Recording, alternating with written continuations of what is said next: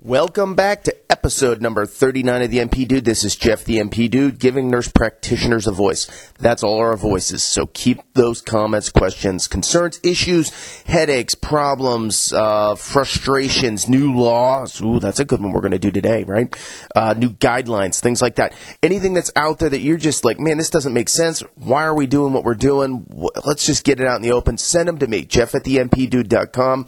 You can also get me on Facebook. You could message me personally at Jeff Powers. You can get me that way too. So send me this stuff, and I'm getting a lot of people sending those things into me now, and it's a steady stream of information that's coming to me, and a lot of stuff I'm still pulling off of the Facebook groups just because it's topical and it's happening right now, and it's it's important stuff. So some of those things we're going to go through today. So keep those things coming. I appreciate it. I'm kind of stagnated at 580. I had 581. Somebody unliked me. Jerks, right? No, I'm just teasing. I don't care. If I'm not your cup of tea, unlike, I don't care. But keep sharing the show. Spread the word. Let's get it out there. The more people that are listening, the more people that I can communicate with, the more issues that we can get out there. I have a couple people that are diehard listeners now, and I appreciate the comments you guys are getting to me, and I appreciate the positive feedback. I've got a couple of iTunes comments out there, but not many. So if you guys are listening on iTunes, take a minute and go tell people what you think. If I'm a 4 or a 5, great. If I'm a 3, whatever. But I want to hear if you're not liking the show, but you're still listening, what is it that you don't like about the show? And, if I don't have intro music or something like that, that's just timing. I don't have the time to do fancy intro music. And this is a hobby for me. So I'm just trying to get information out there. If it's production value, maybe it'll get there someday, but we're not there yet. So that's my intro for today. So what are we going to talk about today? And we're Ohio, right? So we got a lot of Ohio crap going on in our life. Governor Kasich, right? And I'm not a huge fan of this guy, so don't take this as an endorsement for or against Kasich, because I could care less about the guy. He's a politician, and you guys are, if you've listened before, you know my view on the government and politicians. But what's the deal right now with Kasich is he put out these Ohio opiate prescribing guidelines, and this is topical for everybody in the country, because if you don't have something like this, guess what? It's coming. It's going to happen sooner or later for every state in the union, and it may be strict. It may be more strict than what we have here. It may be less strict. But you guys got to be aware of what's going on in your state, and so this is a good one to talk about, because whether it's 7 days or 8 days or 10 days or 2 weeks, the same principles of the argument and discussion are going to apply to you too. So stay tuned. Don't tune out just because I said Ohio. What's the deal? Well, let me give you just about a minute of Kasich himself talking about the issue, and then we'll go through his guidelines, and then what my take is on it and whether it really matters or not. Although prescription opioids were originally intended to help people live with less pain, their abuse has become a source of heartache throughout our communities. Each year, more people lose their lives to unintentional prescription drug overdoses than car accidents. And of course, that's just unacceptable. So now, Ohio is doing something about it. Today, we are encouraging you, healthcare providers who prescribe opioids, to reevaluate how you manage a patient's pain. By no means are these opioid prescriber guidelines a replacement for your expertise and clinical judgment. Instead, we hope they will provide some perspective so you can more effectively manage patients' care and help them improve the quality of life without increasing the risk of a deadly overdose. Together, I know we can make a difference, and we must.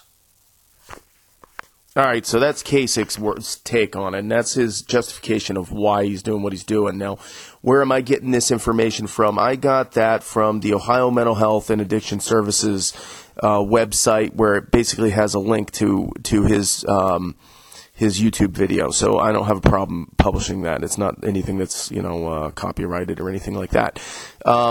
But what are some of the guidelines, and where are we going with all this stuff, and why do I care, right? So here's the deal. I got his letter, and you can go to, and I'll add a link in the show notes to his PDF, one page, And it's the new limits on prescription opiates will save lives and fight addiction. That's the title of this thing. And the first half of it is basically what his YouTube video that I just played is, and it's all the problems of why and what we're doing about it, and then it goes into the next step, implementing new rules for acute pain prescription. So here's where we get confusion. Is it a rule or is it a guideline? Some places they use the word rule, some places they use the word guideline. Guidelines are just that, they're guidelines. That doesn't mean that I can't break from the guideline. It's just, this is a target of what we're going to shoot for, and I could do something different. And that's what it sounds like they're doing, so it's really soft. But then it says in here, it says this is the new rule. Well, is it a rule or is it a guideline? I don't know. In my estimation, typically when you have an executive guideline, that's going to become the rule. So they make it sound soft on one case, like they're in one situation that they're, it's just a guideline. Don't worry about it. You can do what you want. But, if you don't do it, you're going to be suspicious of, a pill mill type thing, which is one of the things that his first thing is. We shut down dozens of pill mills if you read this document. So can it be a rule? Yeah, absolutely. So functionally from a governmental standpoint, and this is the legal side of it, right? This is where I'm going to kick in and be a geek. The executive branch is the policing power. The law that was just enacted in January of this year, and I think it was House Bill 309 or 379. I just read it this morning, and I was looking for it, and I was like, I don't care. Maybe I'll look for it. Give me a second. Let me look for it. All right, I completely lied. It's Senate Bill 319, and it was January 4th when it was enacted. And I read through a lot of it this morning when I was sitting there drinking my coffee. It's Sunday, so I was drinking coffee before all the kids were up, and I'm like, what am I going to read today? And so I usually try to read something either related to healthcare or something laws or something or CBO. That's what I like to do. So I was reading through this law, and I did a search through the law, the actual law, like through the text of the law. And it was a lot of just generic stuff. They got rid of services and changed the wording to providers and, nothing big deal. But in the opiate section, it really was pretty innocuous, but it basically gave a lot of authority to the executive branch to make rules. And that's where the laws typically go. The legislature wimps out and says, we're not going to make any hard and fast rules on any of this. We're going to give it to the authority of the policing power, which is the executive branch, to make the rules, the regulations. That's the definition, right? Regulations are through the executive, and rules are typically, by the statute. And so they did that again. They kind of punted. And there is some stuff in there about giving money and, through MHOS, which is where I got that video. And there's, so there is some provided information in that law, but it's pretty bland. There wasn't a lot. I mean, I read through probably a couple dozen pages of it. I'm like, I'm not saying much here. So it wasn't really helpful to me contextually. But what I did see was that it gave authority to the executive, and that's what they're doing, right? So legally, they have the ability now to make the guidelines the rules, and they could do that. So what are the rules that we're looking at in Ohio now? What's gonna change? There used to be a number, and I'm seeing two different numbers. So, and I'm new at this, right? I'm not going to lie to you. I'm new at this. So I don't know. In the state, I've heard one thing as far as a trigger limit is the word they use in Ohio, where you start to alert authorities to being a possible pill mill. And so it used to be 80 milliequivalents of opiate, right? Of morphine, or morphine equivalents, I think is how they call it, right? So it was 80 was the number. So if you had a prescription that was 80 morphine equivalents, then that would trigger something to the state, and the state would say, hey, we need to look a little deeper at this guy and see maybe they're prescribing too much. And they would also look at the number of prescriptions that you had that were scheduled narcotics versus all of your prescriptions, and they would say, percentage-wise, that's too high. You're a pill mill. We're shutting you down. You're going to get investigated, and the DEA is probably going to come knock on your door, and you're going to get in big, big trouble. And there's been some of those in my county that in the last year and a half that I've seen, in the newspaper. That's a big deal. So Kasich is right. They are shutting pill mills down. That's a good thing. We don't want those. But then I'm also seeing a number of 30 now. So I don't know if that's new or if that's been around a while or not. So somebody in Ohio tell me. Shoot me an email. If you're prescribing narcotics, let me know if 30 morphine equivalents per day was the threshold. I remember in school that's what I remember hearing. I don't remember it being 80, but I saw that in something. I don't know if it's old. So 30 is the number now. And that's a trigger limit for your morphine equivalents in Ohio. And that's number 3 in his bullets here. So let's read through his highlights of Ohio's new opiate prescribing limits of acute pain. This is all acute pain. I'm seeing people freaking out like, I have chronic back pain. You evil bastards are going to take away my Percocets and I need... That's not at all what this is for. This is for acute pain. And as long as you have, if you have chronic pain that's documented well, this isn't going to affect you anyways as a patient. It's not going to really affect them. Here's where it's going to affect you. No more than 7 days of opiates can be prescribed for adults for acute pain. No more than 5 days of opiates for minors. Same thing, right? It's the same situation, acute pain. Total morphine equivalent dose, or MED, of prescription for acute pain cannot exceed the average of 30 morphine equivalents per day. Blah, blah, blah. So that's number 3. That's the 30. But I remember seeing 80 somewhere too. So I don't think I would want to go over 30 anyways. But I remember that in school last year. So I don't know if that's a new change. Somebody tell me if that's new. Healthcare providers can prescribe opiates in excess of the new limits only if they provide a specific reason in the patient's record. So you can still do it, but you got to give a specific reason. So people are saying, oh, well, what are you going to do about 7 days of post-op surgery and blah, blah, blah, blah, blah.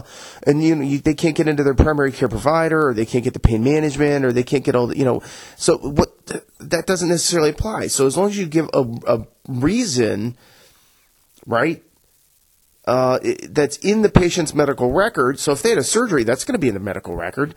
Unless such reason is given, a healthcare provider is prohibited from prescribing opiates that exceed Ohio's limits. So now the question becomes, I can put it in the record, is that justifiable? And now that's a subjective thing. And that scares me whenever a government regulator can look at something subjectively and say, yeah, that's reasonable and that's not. That scares the crap out of me. So that's where the fear is going to be, and that's where the fight's going to be. It's going to be what's reasonable in the record. Now, if you got somebody that had, a major back surgery, you cut these people up. And it was a 14-hour surgery, and you did anterior and posterior approach, and you just tore this person up. Is it justifiable to give them only 7 days for that acute thing? They slipped, fell, blew out their spine, or a car accident or something? I think you're more than justified giving somebody 30 days of pills until they can get the pain management. Physical therapy, and this is a 6-month process of healing, or a year. Yeah, I think you're fine. But if you got acute appendicitis and you do surgery on that person, 7 days might be more than they need. You might have C-sections and people take 1 or 2 days of Percocet, and then after that it's ibuprofen. That's a major surgery, and they can handle that pain. It's expected. Life for acute situations, life hurts. We're not here to take away all the pain all the time, but we try to make people comfortable to function. So, anyways, it's not as bad as everybody makes it sound. So there is ways around it. It's just as a provider, it makes it a little scary. And so, what's that? What's the reasonableness standard that they're going to use? All right, so I'm looking at my phone, reading these, and it's really small, so my old eyes, I'm having a hard time. Yes, I probably need glasses. Prescribers, let's see, what's the number? That was number 4, right? So you can do it longer than that time, 7 days. Number 5, prescribers will be required to include a diagnosis or procedure code on every controlled substance prescription, which will be entered into the ORS. So that's going to be something else that's in there too. So does it have to match exactly with the previous ORS? So say somebody comes in and they have chronic pain, and you're giving them the 1 or 2 Percocets a day that they need just to be able to function for the day. That may or may not be reasonable. I don't know. It just depends. Or should you be doing that in primary care? Maybe. I don't. They go to pain management, but that's just me. But if you are doing that, now you got to put in an ICD-10 code or a diagnosis code or something on the script. So that's more headache. And that's all scheduled. So if you got an ADHD kid, you got to do the ADHD code. Now, here's the problem. What happens if you don't use the exact same ICD-10 code? Is that a cue to the state to say, man, your orders, you didn't use the same code? So if I'm doing an ADHD code, I'm going to look at the old script and I'm going to get it exactly the same, just to not make a headache down the line. I don't know. I don't know if that's going to be a problem or not, but I could see that being a trigger where they're going to investigate you even though they shouldn't be. That's a problem. That's more of a headache, I think, than anything else, is just writing on the script what your ICD-10 code is. And if they change the codes, I don't know. I mean, so how do you want to do it? Do you want to do it by a written diagnosis for ADHD and then just leave it at that? I don't know. I don't know how they want to do it yet. All right, number 6. The new limits do not apply to opioids prescribed for cancer, palliative care, end-of-life hospice care, medications-assisted treatment, for addiction as well. So you get your Suboxone, that's kind of out. And all the other stuff. And that kind of mirrors some of the stuff that's going on with opening up the scope of practice for nurse practitioners in House Bill 216 in Ohio. Because those same words, prescribed for cancer, palliative care, end-of-life hospice, and MAT, those were all opened up under the CARE Act or House Bill 216. Number 7, and this is the last one that they got here. New limits will be enacted through rules passed by the State Medical Board, Board of Pharmacy, Dental Board, and Board of Nursing. So they're all going to be specific. And this is where the headaches are, because these are the executive branches, right? These are delegates of CASIC. They're hired by these boards. These boards are basically executive branch. And so they're going to make up their own rules. Are they going to all be the same? I don't know. We're going to have to figure this out. So is the pharmacy board's rule going to be different than maybe the nursing board? I don't know. They're going to have to work together on this. Is the state medical board going to be different than the board of nursing? Probably. So they may be more lax than what we have to do as nurse practitioners. I don't know. We're going to figure it out together. And then he just has some bottom line stuff at the bottom there. And it's I don't care. I'm not going to read it. But so that's the issue today that we're dealing with, and it's is it good? Is it bad? That's the discussion, and I'm seeing it in the forums where the people that are relying on chronic opiate use for their pain are saying this is horrible. It's going to make it harder for me to get it because it's more headache for the prescribers, and now they got to do more work, so they're not even going to touch it. Yes, I agree with that, but. Should we be shutting it down? Yeah, I think we should. I think that we should be funneling people that have those chronic pain issues to the people that really do that, because then you don't have, 2,000, 3,000 nurse practitioners and, 5,000 physicians in the state doing it. You have a handful of them doing it, and that's all they do. That's what they should be doing. And then the state can manage those people in a certain way. Don't manage all of us that way. Don't jam us all in that. And that's what they're trying to do, is they're trying to funnel those chronic people to the right places. Now, whether there's enough of them or not, I don't know. That's a different issue. But this, to me, is, in my opinion, I'm not a Kasich fan. I think it's a good thing. I just do. I did addiction for a little while, and that position for me is over now. And that was maybe someday we'll talk about it when it's not so close in time about what's going on there. And it was a functional resources issue, not a need, but a resource issue. And so, I'm not doing the addiction stuff, but I did learn a lot doing that when I was there. And so I continue to use the information that I've learned in that circumstance and in that setting, in the primary care setting. And, I think it's a good thing that we're limiting the amount of pills that are getting out there, because there is a huge amount of diversion. And there is, my fear when I see somebody that comes in the office that says, I need this medicine, I'm like, if I give this to you, what are the chances that you're not going to go use it for a couple days when you need it throughout the month, sell 25 of the 30 that I give you, and then take one right at the end of the month just in case I do a test, a urine drug screen on you? It's too easy to do. It's a money-making machine. You can get $1, $2 a milligram of opiate. I mean, that's pretty decent money. And there's a lot of potential for diversion. That's the concern, right? And that the people that have real addiction problems are going to use something anyways, whether it's heroin or pills or whatever. We could at least shut down one avenue to stop people from getting addicted in the first instance. We have to do it. Now, are people going to go to heroin? Yeah, they're gonna. And that's inevitable. So what's the solution? In a perfect world, we would have resources out there that the people that are abusing the system, that want the help, need the help, can get the help they need. And some of that's opening up, but it's not opening up fast enough. And it's not even the provider side of the system that's the problem. A lot of it's the mental health component. There's not enough counselors. There's not enough certified drug counselors. There's not enough nurses that are funding for nurses to be able to do the urine drug screens. There's not enough funding for people to do the draws and do the blood draws and get things going. There's this surplus now where we're getting enough people that can write the scripts for Suboxone and Vivitrol and get people ready to go and do this control. But there's no one on the mental health side saying, okay, now that you've got the medication-assisted side ramped up, we got to do treatment. So there's not enough treatment. Medicated-assisted therapy is not treatment. We're just helping people be able to concentrate to get the treatment they need. So I encourage you guys, go do the buprenorphine waiver training. Just because I'm not doing addiction medicine today, doesn't mean I don't use this stuff. I use it all the time. I use it every day. Every day somebody comes in that I see that they're on a controlled substance, I educate them.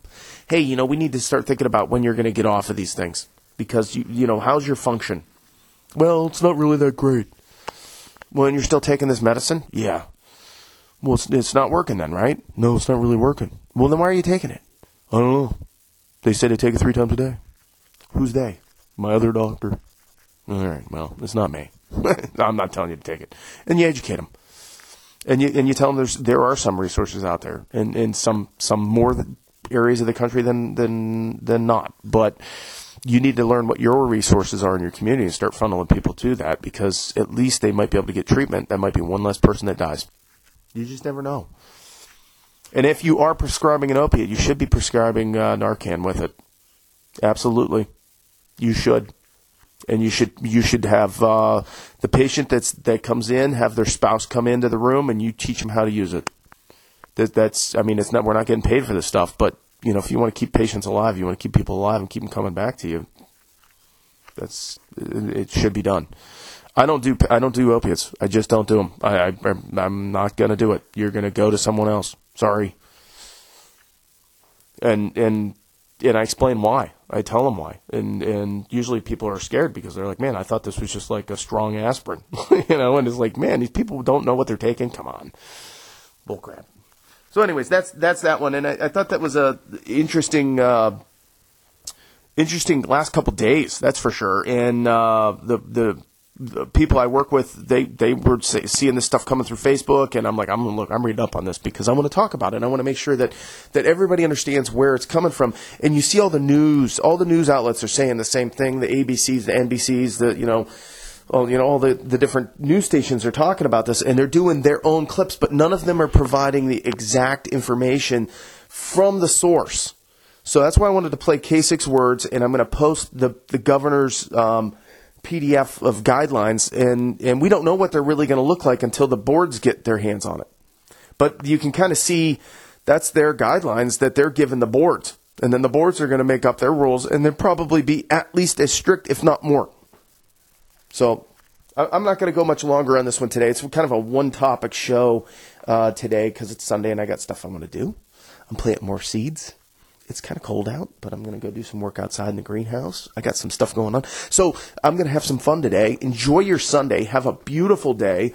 I hope you guys are having fun. I really appreciate you guys listening. I'm having a blast. I really am. This has been more fun than I thought it was going to be. At first I thought, well, I'm just going to do this and see what happens. And I talked about this when I was in NP school a year ago with people, and I was joking around about the name of the show, and it just kind of popped in my head for the NP dude, and I threw it out there, and they all laughed at me and like I was insane and crazy, and thought I was just joking because I have my hands doing a billion different things at any given time. And so, they all laughed at me and thought it was funny, and here I am doing it, and I'm having a blast, and I'm getting some of those people commenting to me, and Ryan, thanks for listening, bud. I appreciate the nice comments you just gave on the Facebook page. You guys are doing a great job sharing the show. I really want you guys to share it more, though. I want to get that 1,000 mark by July. I really do. I think if we can have 1,000 people that regularly get my posts, updates, then that means I'm going to get, 300 or 400, 500 people that are listening to the show just through Facebook, not including the iTunes people. Man, we can really spread some words out there, get some information out there, get more topics coming into me, get some more issues. What's bugging you guys? I want to hear it. I really do. Oh, somebody's just pulling a chicken coop down the road. I want one. I was supposed to be building a chicken coop this weekend, but I'm going to blow it off because I'm not going to do it this year. We'll do it next year. I'm doing bees this year. So got to order some bee supplies today.